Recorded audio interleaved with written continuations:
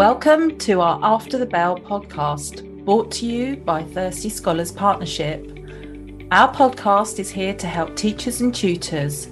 We will be discussing the latest issues in education and sharing top tips for use in the classroom, both face-to-face or virtually. If you work in education and looking to improve or develop your skills, then this podcast is here to help you. Welcome to the After the Bell podcast, brought to you by Thirsty Scholars Partnership. Georgie McIntyre, Director of Learning Development for the Classroom Partnership, here again today. And joining us is one of our Connects Education tutors, Rebecca Cracknell. Now, Rebecca's done a number of podcasts for us around sort of tutoring, her tutoring experience, things to look out for, top tips. And we're delighted to have her back today to focus in on sort of one of the most common questions which we hear when we're talking to our tutors, and that is around how they can support pupils to re-engage back into education. So it's great to have you back here today, Rebecca. Thank you for joining us. Hi, thank you for having me. That's all right. And let's jump straight in. So what is your experience of student disengagement? Having worked in a classroom for many years, I had experienced disengagement in the classroom and the ways in which it presents itself. I think when we think of disengagement initially, we think of kind of students who maybe are school refusers, or maybe students who are very poorly behaved. But actually, I think disengagement can present itself in other ways too. And I think that one of the main ways in which you kind of experience disengagement is students who are just very passive in their learning and are demotivated and don't have the kind of drive to really bring to the classroom or to the the learning the energy and the focus and concentration that's going to allow them to succeed. And I think that when you look for those forms of disengagement, you probably see it in more places than you would expect. So it's not always the students who are kind of even performing badly, but it is possibly those students who are sort of not striving for more, and not really bringing like their A game to the learning. So my experience in the classroom has seen that full range. As a tutor, what I have seen is that tutoring can be a really great tool for students wherever they are on that spectrum. So those who are kind of really reluctant to go to school in that traditional sense of what we would see disengagement to be, can benefit from it in a sort of short-term measure, to boost their confidence and change the way that they think about education. But also those who are more passive in their learning, maybe the children who are reluctant to put their hands up and therefore just sit in the classroom and let the learning happen to them rather than participate in it. They're forced is probably the wrong word, but they're put on the spot where they can't shy away from what this learning means to them. So I think I think shifting how I thought about engagement was something that happened as a result of working with students in a tutoring setting too. That's probably also lends itself to the small group scenario, doesn't it? Because actually, it's an interesting perception, because everyone assumes that re-engagement is just an outright refusal to attend, or that there is sort of almost an expectation around that. But you're absolutely right, it's the passive learners that we struggle with, the ones that aren't, they're just going through the motions, but they're not truly enjoying the learning experience. So that's where again it can be really fruitful to sort of have a tutor help support and bring back some joy in learning again. So yeah, definitely. The idea that they need to be involved, and like you're speaking about small groups, I think for those learners who might be simply disengaged because they are more passive, being in a small group gives them the opportunity to be much more active in their learning, not just like with the tutor or the teacher who's delivering the session, but with other learners too. So I think I think small group sessions for learners who maybe fall into that category are a great way to do it. Absolutely. So what would typical barriers be to learning, so that a disengaged student might face? I think number one, you've already mentioned, is the enjoyment that students would see turning up for their lesson in school or turning up for their tutoring session as something that they have to do. And so therefore there's immediately like that barrier there, that they are not going to enjoy it, therefore they're not going to benefit from it, therefore they are not going to take anything away from it. I think by removing the idea that it's going to be something that they are not going to enjoy from their mindset, then I think it frees them up to get a lot more from their learning and what they're doing. I think other barriers that they then present themselves when they have that sort of very fixed mindset about what learning looks like and what learning will feel like is they obviously there becomes a gap in the learning that they have compared to the learning of their counterparts in the classroom, so that they then feel like they not only don't want to do it, but they can't do it. And that mindset that they're so much further behind, or they're not able to demonstrate the same skills as other students, then hinders them, because then what you sometimes see is that they simply won't try. And I think all of us who have worked with a student like that, I think that becomes possibly the biggest barrier. When a student is not prepared to even attempt a task, you haven't got a lot to work with them. So I think, but by removing some of the barriers about what learning will look and feel like, you can then allow them to overcome that and actually give you something that then you can work with to kind of close that gap in their learning too. Excellent. Okay. So when might a school or a parent turn to a tutor for support with re-engagement? Because I imagine there's been lots of strategies that's already been tried before they reach the point where they feel that they actually need to get sort of outside support. So when would they actually approach a tutor? So I think schools often use tutors to support those students who are more what we'd traditionally view as disengaged. So either school refusers who are working at home and or not working at home, depending on their approach, and looking to reintroduce them to a more traditional learning environment and ideally get them back into school is something that tutors have been used for. Or obviously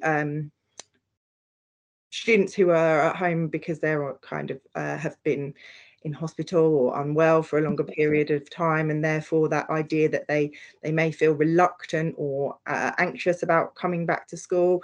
Schools have often used tutors for that purpose, but I think what we're seeing more of now is the idea that they're also looking to do that work with the sort of smaller groups who are more passive in their learning, or the idea that I always think of a tutor working with students in school. It's another voice saying the same thing. So the idea that it may be they, in a whole class situation, haven't got those opportunities to engage in a more active manner. They possibly are anxious students, or students who simply are quite quiet and shy, and giving them access to a smaller group enables them to obviously practice their skills and safe environment, isn't it? in a safe environment. So I think that's one of the ways in which schools possibly would look to use a tutor for re-engagement. I think parents at home, like you say, it's probably that idea that they have tried many things. They've seen their child reluctantly going to school, or even going to school, but as you say, just kind of going through the motions of going to school, not coming home and talking about what they've learned, not being able to kind of complete any home learning at home. They've probably had a conversation with the school at some point where there have been concerns raised, either about their actual achievement or even about their attitude. Kind of when we get reports and parents' evenings and there is a comment on a child's attitude, that can for parents sometimes be the point where they an alarm bell, are concerned, and I think that what it actually raises is a really good opportunity for parents to tackle the issue head on, by bringing in a tutor, or by working with a tutor in kind of a different context, whether that's in school or in kind of a different environment. And often it's almost the fact that the pupils, the child's voiced at home that they're really unhappy and they're really struggling. Yeah, that's definitely true as well. And I think once a child is able to do that, then you're really onto a winner, because what they're really saying is, help me. Yeah, indeed. And I think for children that's quite a hard thing to do, but if they are able to do that, then I think that is, as I say, that's a real opportunity to kind of fix that problem. And then of course you've got the SEND sort of pupils, the ones that actually need that additional little bit of support because they've got barriers themselves as well. So, and then at the moment we've got all of the catch-up challenges around, perhaps they've missed, it could be just a nugget or a learning gap. They've missed a week because they were off with COVID, or their mum was ill, or there's been a bereavement, sadly, and actually that one nugget would mean that they can't move on. I was chatting to a tutor yesterday, and she was sharing that actually she's spending quite a bit of time working on phonics in a school for year 2, because there's been gaps where these specific children have actually missed out on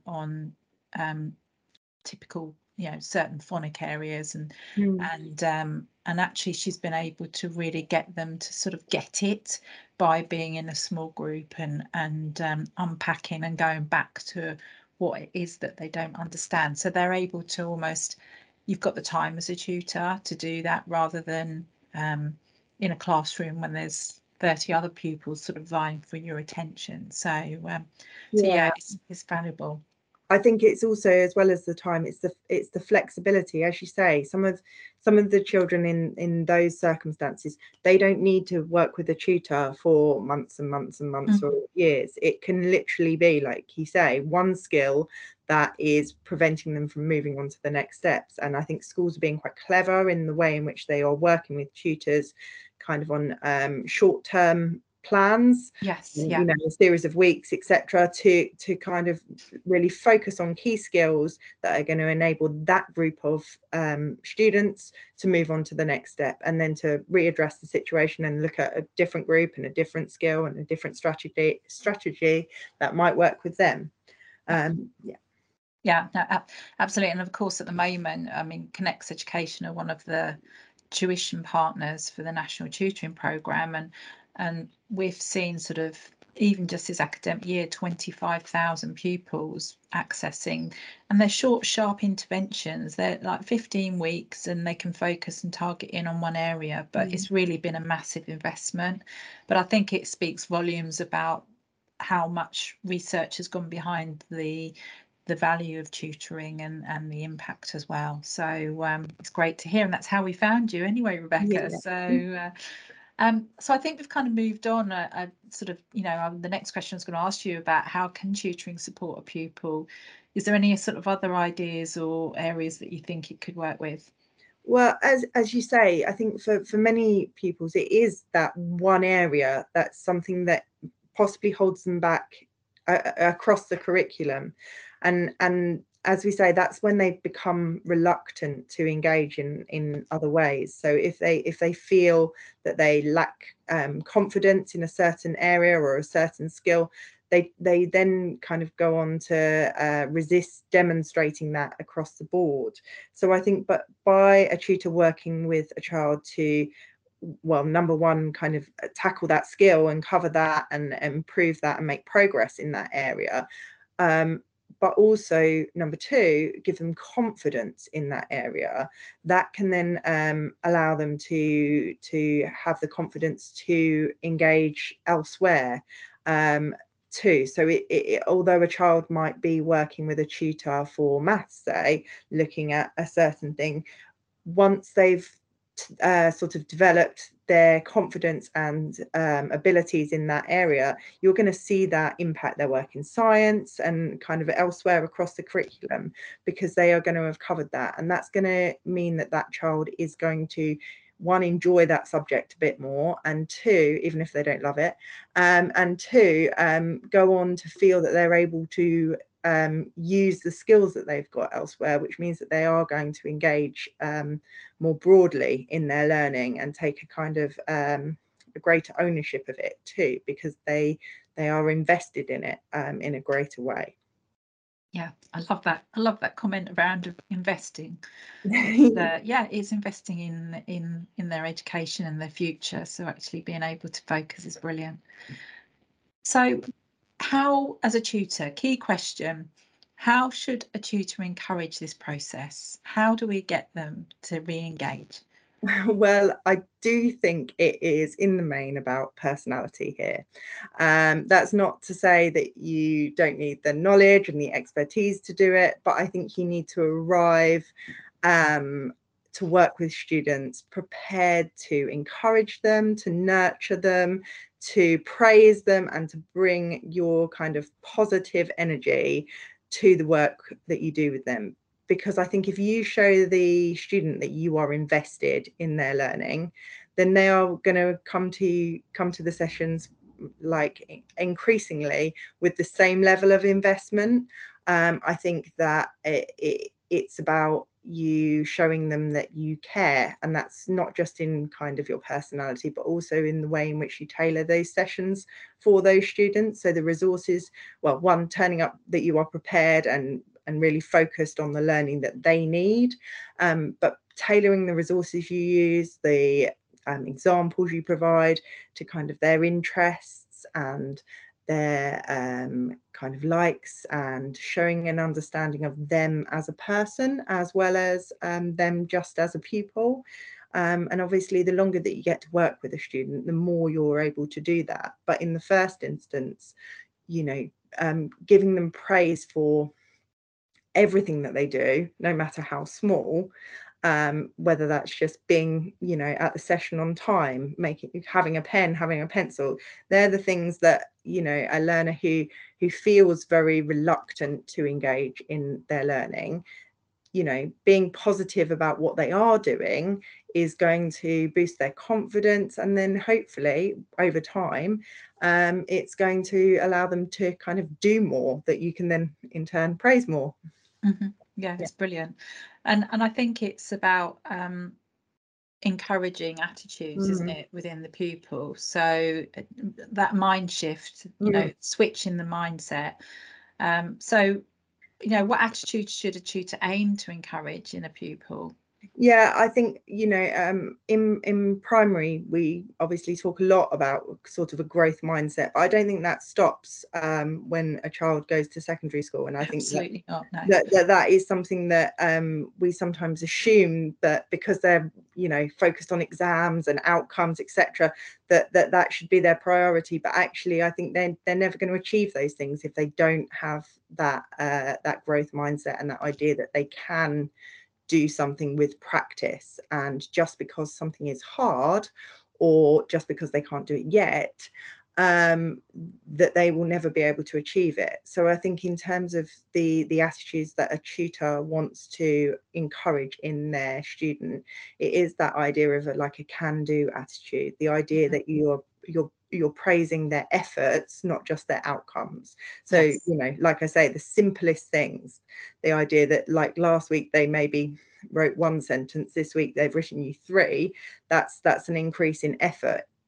Even if they're, you know, you're not noticing the progress in the outcome yet, that's where you want to really show them that you respect what they are bringing to you, and that's what you value. That the idea that it's okay for them to make mistakes, and that actually what you want to see is them making mistakes, because if they were turning up to you and you had to do it perfectly, then you wouldn't have a role to do. You wouldn't be able to work with them, you know. And that actually that you make mistakes and that you don't know it all yet too, you're on your own learning journey, and that you can learn as much from them as they can learn from you. That idea of it being a collaborative and shared experience, this sort of tutoring sessions, and that in regards to their attitude, you expect them to do their best, and their best might look different on different days, and it might you know, it might change over the period of time that you work with them. But if they turn up prepared to do what they can do on that day, that's enough for you. Yeah, and just turn up and be involved. Yeah, completely. Yeah, which is ironic, really, isn't it? Be engaged in tutoring. But yeah, it's small steps. It's that concept of, okay, make sure next time you arrive with a pen, okay, make sure next time you so you're building and building, but while you're building the expectations, you're also building a relationship and the trust around that. Yeah, I think trust's really important there. Like the idea that they can practice in your sessions together some of the things that within a broader context they might not feel like that sort of degree of safety about, whether they're in a classroom with students who they maybe don't have great relationships with, or whether they feel anxious about, you know, a certain member of staff in a school environment or a certain subject in a school environment. That actually here with you will support them to practice those skills, so that then they can take them back to that environment and implement them when they need them there too. So it's that idea of like, it's okay when you're here with me to try it out, and now you can do it, take it with you to kind of your next step, and implement it there. I think also, if you are able, the relationship with the school classroom. So if you are able to work as a tutor with the teacher, so that they can kind of, it's a joined up approach, and if the pupil can feel that there is that collaboration there, and it's coming from a place of support, that will only like accelerate progress. So it's not, often I think there's a perception that if you've been told that you've got to go off in a small group and do extra tutoring, that there's, you know, that's a bad thing. But actually, if you can position it as a reward, and as a beneficial, you know, you're getting extra time and extra help here. So it's a massive opportunity, and I think positioning it that way as well is always great. Oh, most definitely. And I think the same is true as well when it's students working kind of in a home environment. They sometimes are like, oh, well, I'll yeah, but I'll do it for you because we're doing it here. And I think, as you say, kind of reinforcing that idea that, but I'm doing it with you, so that then you can do it in school too, that you are part of that process, just because you are not there as a part of like their school working with them at home. That doesn't mean that you're not reinforcing all of the learning that takes place there, and showing them that you would expect them to turn up to school in the same way that they would turn up to your sessions, that you're kind of you're on the same page, and you're communicating the same values and the same expectations. It's just that they're getting to practice it in that smaller setting and that smaller scale. Yeah, and a safe space. Yeah. And honestly, again, I've had an opportunity to talk to quite a few schools that are going through the national tutoring programme at the moment, some of the head teachers, and 80 to 90% of the pupils that have gone through the tutoring and been set aside the time to do it have made massive leaps in progress. And it could just be those gaps or those small steps, or it could be that actually they really weren't enjoying school for whatever reason. Their attitude to learning was not in a great space, and if nothing else, as a tutor, you've kind of re-energized their confidence and comfort around actually being in a formal learning environment. Are there any kind of key skills that a tutor can help a pupil to develop which will support them further? Well, I think you're covering them there. Like, we often think of tutoring as being the tool to bridge those kind of academic gaps, to prepare students for exams, whether they're like kind of entrance exams or, you know, their GCSEs, whatever it is. We sometimes think of, oh, like a tutor is there to do that academic aspect, but actually I think you've just summed it up perfectly. Actually, it's the soft skills that they develop in those sessions too that are as valuable, if not more so, to those kind of subject related skills. So I think that the mindset that they are prepared to try something, that they're prepared to give something their best, and that they you know, can make a mistake is the most vital, because I think without that they will still struggle to engage elsewhere. And I think it's the idea of kind of confidence to tackle tricky things. So okay, I might not get it right. I was working with a student on a maths question, and I said to them, but look, okay, you didn't get the right answer, but look how many marks that's worth.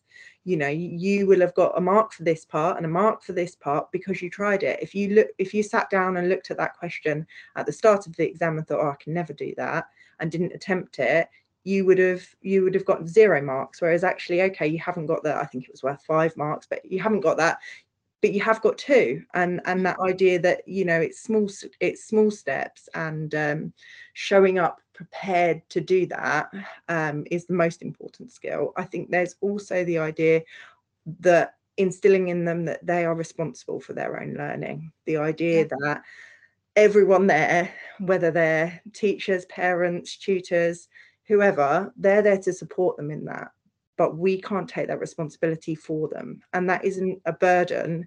That should be quite freeing for them, in that they can ask for additional support. They can you know, really like focus on the areas in their revision, for example, that they feel they need to work on the most. And I think once they kind of are able to accept that as something that isn't a burden, but it can free them, then that can be really important for them in terms of the progress they make too, because they can recognize. And I think working with students in your sessions and doing activities that encourage metacognition are really important. So the idea that you want them to tell you about how it feels when they are doing the hard tasks. The process, the process, to tell you which aspects of it they're finding tricky and which aspects of it they're finding easier, and explaining to you like how they got to a solution is something that will really encourage them to take that responsibility in like a positive way, and use that when they are thinking about kind of like their broader education too. So the idea that you're encouraging them to kind of be lifelong learners, not just somebody who's going to sit down and pass an exam. Yeah. And you're not preparing them for exam, you're preparing them for life. And and actually I love that concept of it's almost empowering, isn't it, for particularly in the secondary sector. You know, if they feel, right, okay, this is my responsibility, so I've got a choice here. And if they want to kind of you know, and be inspiring and provide sort of examples of where people have done really well. I think that's always a great sort of inspiration and motivation for progress as well. So what personal qualities should the tutor be drawing upon when they're supporting the pupils? I think respect is at the core of it. So I think, you know, having the idea that you want to respect that pupil, and you want to model what respect looks like is vital, so that they understand that you're not just there as kind of like another educational hoop they have to jump through, but you're there for them. I think for those students who are disengaged and who are looking to kind of bridge that gap and overcome that hurdle, I think them appreciating that you are invested in them is key. I think you need to be very patient to do that, because there are times when that can feel much slower than the rate that you want to work. Yeah, absolutely. Yeah. You can turn up and be planned and prepared and ready to go, and that student can have had a really tough day. That student can have arrived to you in like an attitude or mood where they're not ready to do what you want to do. And I think you then need to revisit your expectations and make it much more kind of child-centered. The idea that you take your lead from them and guide them. That doesn't mean you lower your expectations. It means you shift them to what's realistic in that time frame, and you focus on what you can achieve rather than those things that you can't. I think we talk about resilience in children, but I also think during those sessions sometimes you have to be quite resilient yourself, when you're facing something where you're not getting the results that you want. Because we all know, you know, you've got however many years experience and you've done all the training, and you like turn up and, oh, okay, but why are they not doing what I want them to do? You know? And you've got to kind of draw upon those skills that you've got and that experience that you've got to shift the way in which you work. So if one approach doesn't work, okay, well, we're not going to give up. How are we going to shift that so it will? How can we do this differently? Do I need to model something for them? Do I need to put something in place to kind of scaffold the learning a bit more? Do I need to completely, you know, rethink the activity that we're going to do and look at something else instead that is going to work on that day? I think those kind of personal qualities are really important. I do think that, you know, being encouraging and nurturing and full of praise, particularly with learners who are disengaged, is probably the most important thing that you can do for them, because you are showing them that you care. Yeah, absolutely. Well, thank you for our expert today, Rebecca. And it's been great to have this conversation and share around re-engagement and how we can go about supporting our children and our pupils to re-engage back into education, or at least find some joy in their learning. So if you want more support around this, we do actually have a number of tuition support courses at Thirsty Scholars Partnership, which is one of our sister companies.